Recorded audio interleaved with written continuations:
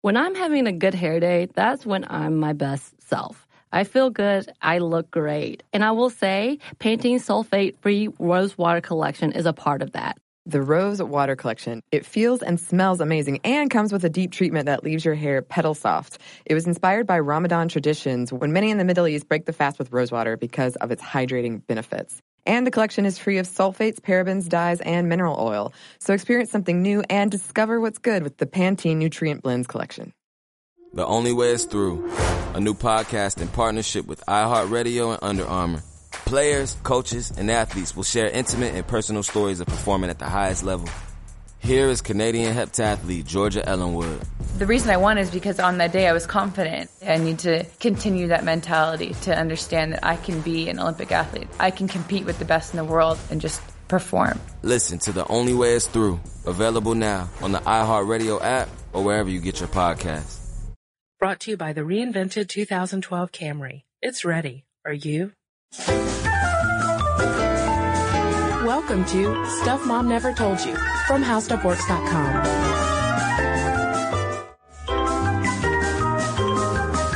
Hello and welcome to the podcast. I'm Kristen. I'm Molly. So Molly, I want you to be honest with me right now. Okay. I'm always honest with you, Kristen. Have you ever faked sick to get out of work? That's so mean, Kristen. So Just mean. put Molly on the spot. No, I have never faked sick to get out of work. Oh, that's so good of you. I have. I'm not gonna lie. 'Cause every now and then we fake sick to, get out of work or get out of school. I dare someone to email me to say they've never faked an illness before, 'cause I think that you're lying. But the reason why I'm thinking about this is because, I don't know about you, but sometimes when I was a kid, when I would fake sick, I would also enjoy the attention that I would get from it. Yeah. Because that meant Mom would make her famous homemade chicken noodle soup. Mm-hmm. And, I would get to, watch movies, and it was kind of awesome. Yeah. I mean, I always got beverages with straws when I was sick. Oh, straws. Because my mom said that, it helped you to drink from a straw when you're sick. Now that I'm older, I see how that's not the best medical advice, but it really seemed to work when I was little. But straws are still great. But faking sick every now and then, everybody does it. But if you pathologically fake sick in order to get all those straws in chicken noodle soup, you might have a case of Munchausen. Yes. Now, this is, I think, one of the strangest things I've ever come across, Kristen. It's called a factitious disorder, which means that people purposely exaggerate, invent, or even cause disease symptoms within themselves. Now, it's not being like hypochondriac. Right. You don't just like hear about an illness and think you have it. It's more like, some people, we were reading about this on the internet. Some people like inject urine into their blood or blood into urine to mess with their samples. Some people might take laxatives. So they have a lot of gastrointestinal symptoms. It's basically faking sick, so sick that you need to go to a doctor or you get a lot of attention from all the people around you. Right. And it should also be distinguished from malingering, which is when people pretend to be sick for financial gain or to get out of work. Munchausen is all about the attention. And this isn't something that you'll find in the DSM. It's not recognized with a formal diagnosis by the American Psychiatric Association. And it is highly controversial because A, it's hard to get someone with Munchausen to admit that they're faking. Mm-hmm. And B, it happens a lot with mothers and children, which we'll get into very soon. Right. Real quick before we get into the mother part, which is why we're talking about it on our podcast, some of the risks that researchers think might lead to a case of Munchausen syndrome include a history of abuse in some form, a serious illness during childhood, a relative who was seriously ill or died, poor self-esteem, or some sort of personality disorder. So basically this form of trauma, let's say, leads you to crave attention later in life so that you will do awful things to yourself. Basically one of the symptoms was agreeing to undergo medical tests, even if they're really painful and invasive. Because who would want to put themselves through that? So they're saying that, that's how badly you'll crave attention. They'll be like, yes, sign me up for that spinal tap. Beyond just, a normal, desire to get well. Mm-hmm. And this was first identified in 1951 by the British physician Richard Asher, who basically noticed this like band of wanderers who would trek from hospital to hospital just to fake all these illnesses. Hospital hobos. A band of hospital hobos. And he wrote about the condition in the medical journal, The Lancet, and he named it after a colorful fellow named Baron Karl Friedrich Munchausen, who was a German officer who served in the Russian cavalry in repeated military campaigns against the Turks. And he became very well known for his grandiose storytelling. Mm-hmm. You can never believe a word the guy said. Don't believe a Munchausen. So that's why, if someone comes in and they're complaining of, a sore throat and you've already treated them 10 times for, really wacky things in the past, that's sort of where the name came from. Now we've got Asher in 1951, but then in 1977, a British pediatrician named Roy Meadow identifies mothers who are causing or fabricating their children's illness. And so it's called Munchausen Syndrome by proxy, because the mothers use their children as proxies to get the attention from a doctor and also from the loved ones that will naturally gather around when you've got a sick child. Mm-hmm. And just for example, in one case, he found out about a 6-year-old girl named Kay who had been admitted to the hospital 12 times for a urinary tract infection and had been treated with 8 different antibiotics, none of which took. But then he found out that Kay's mother had altered her urine samples to make it appear as if the child were sick. Mm-hmm. Quite bizarre. And he found one parent who had essentially poisoned their child with salt. And, it just sounds awful. I think if you're any reasonable person, you would never believe that a mother would do that to their own children. And when Meadow brought this up, no one did. So he had this colleague named David Southall who videotaped a lot of these suspects of having the syndrome without them knowing. So the most damning tape they found was there was this woman who smothered her baby. That's what the videotape caught. And then it showed her running out and grabbing the doctors and saying, "My baby can't breathe." And the videotape was like, well, because you smothered it. Mm-hmm. And so that was sort of what helped cement this diagnosis of Munchausen by proxy.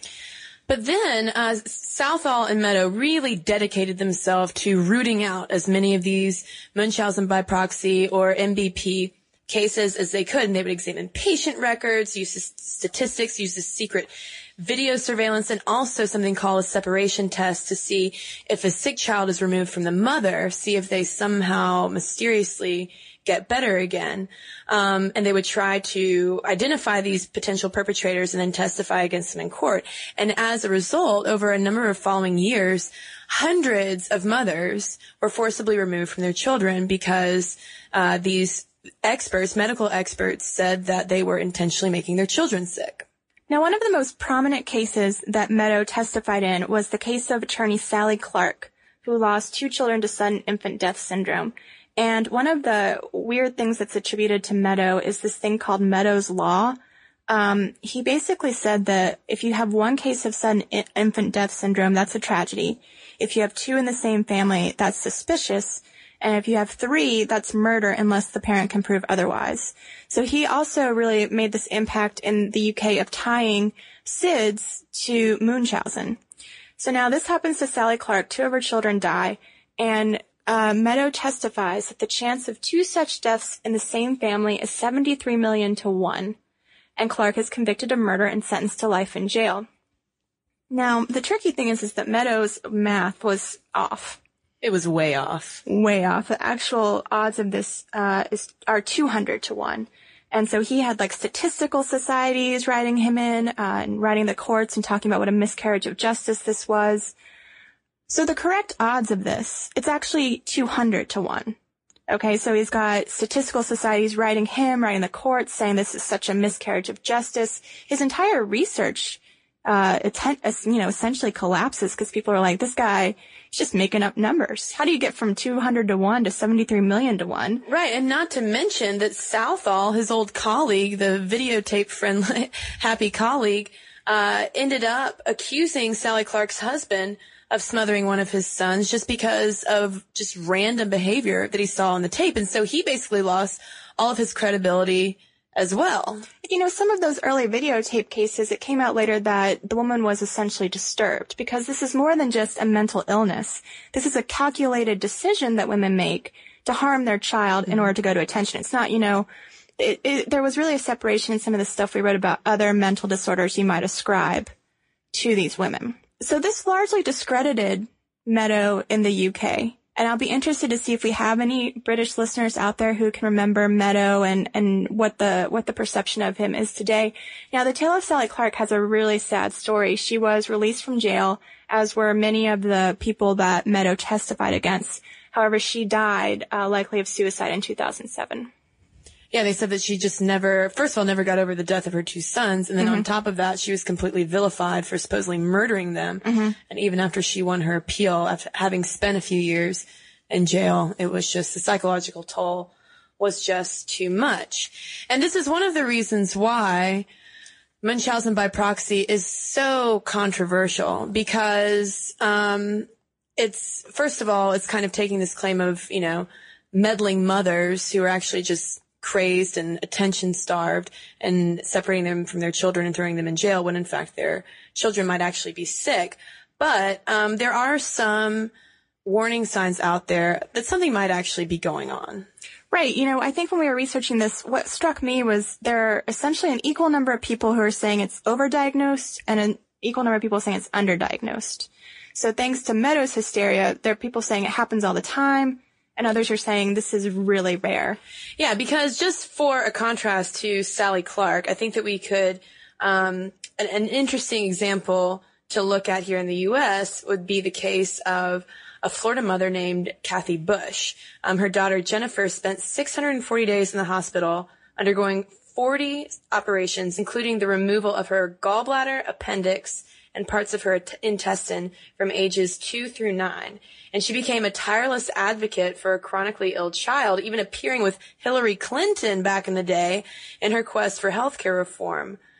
And then was later convicted for making her daughter sick by infecting her feeding tubes and giving her damaging drugs in 1999. So, on the one hand, we've got, Sally Clark, and then we have Kathy Bush. So, what do you even look for? Where do you draw the line between just a concerned mother with a sick child and someone who's actually doing something? All right, so let's talk about some of the things that doctors look for. And again, this isn't going to wrap things up for anyone because so many of these symptoms are pretty contradictory. All right, so let's go over some of the warning signs that a doctor may consider when he's got a child that he just can't cure.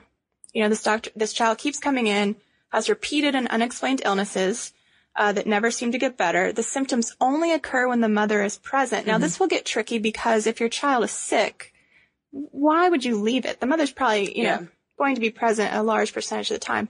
If the mother appears to know a lot about medicine, that will tip people off because, if they know that, if I do this to the feeding tube, then it will harm them this way. They know a lot about how to hurt a kid, but also in the age of the internet, a lot of people just know how things work. If you hear your kid is sick, then you might come to the excellent website, howstuffworks.com, and find out everything you can know about it. So again, some of these symptoms just seem so, possibly confusing and possibly like good parenting. Exactly. That's why it gets so controversial. Now this is one that, might help you get to the heart of it. Although the mother stays with the child all the time while he or she is in the hospital and tends to him or her well, she may not appear as concerned about the child's well-being as the healthcare professionals who are providing treatment. So basically, she is more attentive to the healthcare professionals and getting their attention than necessarily the attention that they're giving to the child. And that's something that we'll talk about in a minute, is this kind of odd psychological attachment to doctors. And also, willingness to be in the hospital, willingness to say, hey, like we were talking about earlier, give the kid a spinal tap. He needs them. Yeah. Especially if you're doing it, doctor. And so let's say that this kind of stuff is going on and you do actually have a woman, because we keep saying women, like, what is it? 85% of the time it's the mother. It's the mother. So the 6 primary categories of abuse are usually just inventing the symptoms, tampering with test results to encourage a diagnosis, deliberately not providing child with nutrients that needs to get better, triggering symptoms, using a low toxicity poison, such as a laxative. A lot of these cases we'll see mothers will give their children diarrheal medicine or stuff that will make them throw up. using a high toxicity poison on a child, such as using insulin to induce hypoglycemia, and then making the child lose consciousness by deliberately smothering him or her. And then on top of that, we have the most commonly fabricated symptoms, including fits, fainting, apnea, hyperactivity, asthma, vomiting, diarrhea, allergy, and rashes. Mm-hmm. And I think that there's, obviously, if a mother brings a kid into the hospital and says, last night my kid had a temperature, but then the kid shows up without the temperature, you would believe the mother who said her kid had a temperature, right? Mm-hmm. So, that's sort of how a symptom can be faked, just to give you an example of how that could happen. Yeah.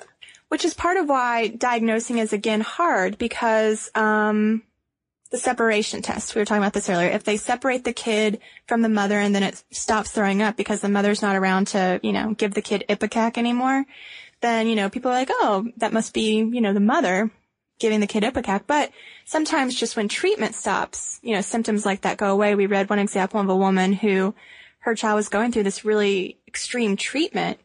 And when the doctors were like, oh, I don't think these kids are that sick, we're going to stop the treatment, their symptoms went away, but it was just a result of the treatment, not necessarily the mother's doing. Mm-hmm.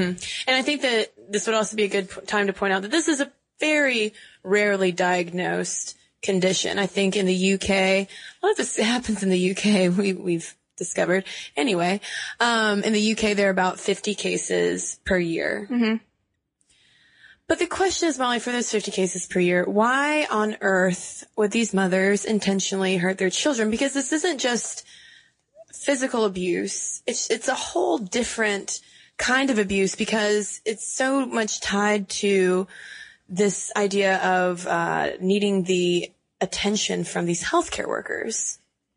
Right. These women seem to have this need to basically just interact with a doctor in a way that's not confrontational. It's why a woman might choose to do Munchausen by proxy as opposed to just becoming, faking illness in herself. Mm-hmm. And there was a lot of talk in one article we read about how being the mother of a sick kid allows you to be kind of the ideal mother. You are obviously concerned about your kid's well-being because you're there in the hospital, and you've got a person whose job it is to pay attention to you and to help you. And so they were saying that some women just crave that, approval and interaction with a pillar of society as doctors are. And if I may quote Herbert Schreier in his book, Hurting for Love, these mothers are just seeking a reparative relationship because they felt they weren't valued in their family of origin. Now, Schreier also goes on to discuss the erotomaniacal pursuit of a fictive phallic power that these women have. So, well, he says that in a lot of instances, you find a missing father. Yeah. So that, like people who, like the symptoms we ran down of Munchausen earlier, people have these traumas in their past. And somehow being in a place that is designed to make you well, they think there's some link of these people trying to find this wellness cure for some deep, dark past hurt. But, there are plenty of people who do have really troubled childhoods who don't grow up and put salt in their kids' food. But again, these kind of allegations are so controversial because a lot of times it's just going to boil down to disagreements between mothers and healthcare workers between what is best for their children. Also, in a day and age when, like you said, if you think that you have a collection of symptoms that might be some kind of illness or disorder, you can go online to howstuffworks.com or to something like WebMD and put everything in and diagnose yourself with, say, colon cancer, and it just kind of gets in your head, and it might lead you to, getting into these heated debates with doctors and demanding tests and insisting that you do have something. And it was interesting, in one article it pointed out that if fathers were doing the same type of thing, they would actually praise him and say, oh, what an involved parent he is. Right. But with mothers, they're saying, wow, this meddling mother really needs to go home. Mm-hmm. So it's very interesting. I don't know if I would be able to spot a case of a meddling mother versus a possible Munchausen mother.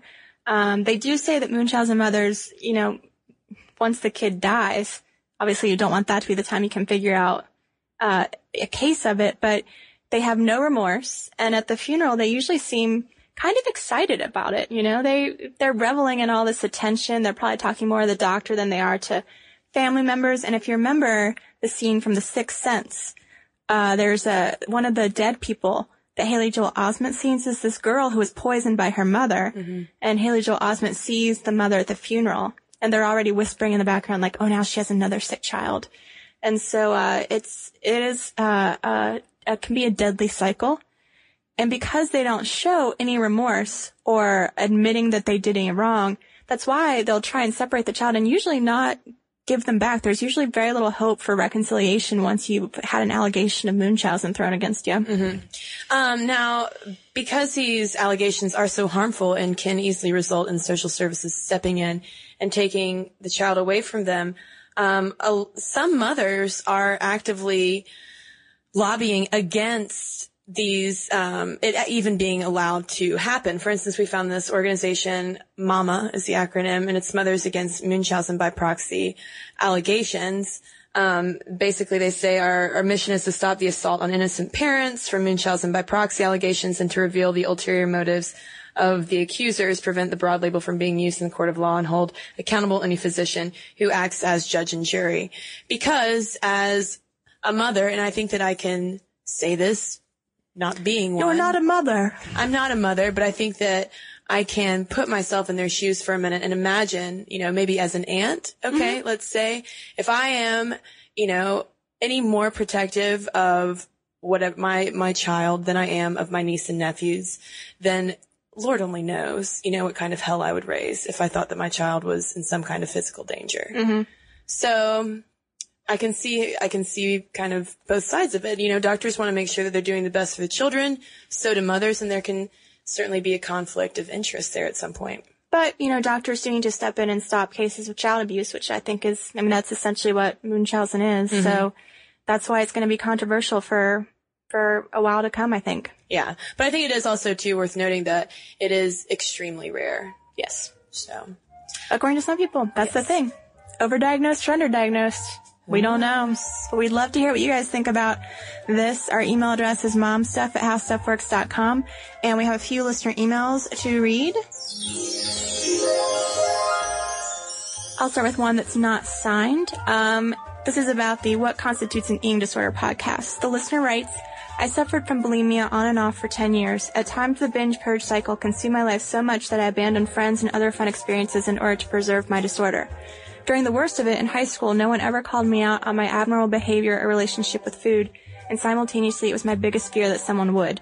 However, now I would suggest to anyone that suspects a friend suffers from bulimia to let her or him know that you support him or her and love them no matter what, and that if they need someone to discuss any challenges with, you are there with non-judgmental ears. Eventually in college, I had friends I could talk about my problems with and have been totally 100% binge purge free for 2.5 years. I think many people oversimplify eating disorders when actually they are symptoms of deeper issues that will only heal by being acknowledged, so don't be afraid to say something. All right, well, I've got an email here in regard to the same podcast, and this is from Hannah, and she says, I was totally astonished that you skipped over the very important point of self-esteem. For most women with eating disorders, especially young women, this is a huge factor. For high school girls with anorexia and bulimia, poor self-image is often the reason they start to starve themselves or vomit up all their food. From there, it progresses to a legitimate brain disorder, but it often starts as a choice. I myself am in high school, and I can tell you that many, many girls feel overwhelmed and completely without control over their lives. This is usually how destructive behaviors like cutting, eating disorders, or drug use begin, as a desperate attempt to exercise control over whatever aspects of their lives they can and diffuse emotional pain. Regarding your advice, I tried several times to tell a friend with an eating disorder about my concern, and it didn't help. No offense, but it probably wouldn't be very helpful in other cases either. Telling someone that you love and care about them and want them to be healthy is definitely a good idea because it helps them know that you're there for them and that you're not judging them, but I don't think it would ever make them stop their disorder outright. It might even give them a rush of power that they can keep going, that they can keep doing what they're doing, and you can't do anything about it. And as I said, it's largely about control. I think that even if it costs you your friendship, the most important step you can take is to get the problem out into the open. So thank you, Hannah. All right, so if you want to send us an email, it's momstuff@howstuffworks.com. During the week, we've got a blog called How To Stuff. And we have an article, if you would like to read more about the Munchausen Syndrome and Munchausen Syndrome by proxy, head on over to howstuffworks.com. For more on this and thousands of other topics, visit howstuffworks.com. Want more How Stuff Works? Check out our blogs on the howstuffworks.com homepage. Brought to you by the reinvented 2012 Camry. It's ready. Are you?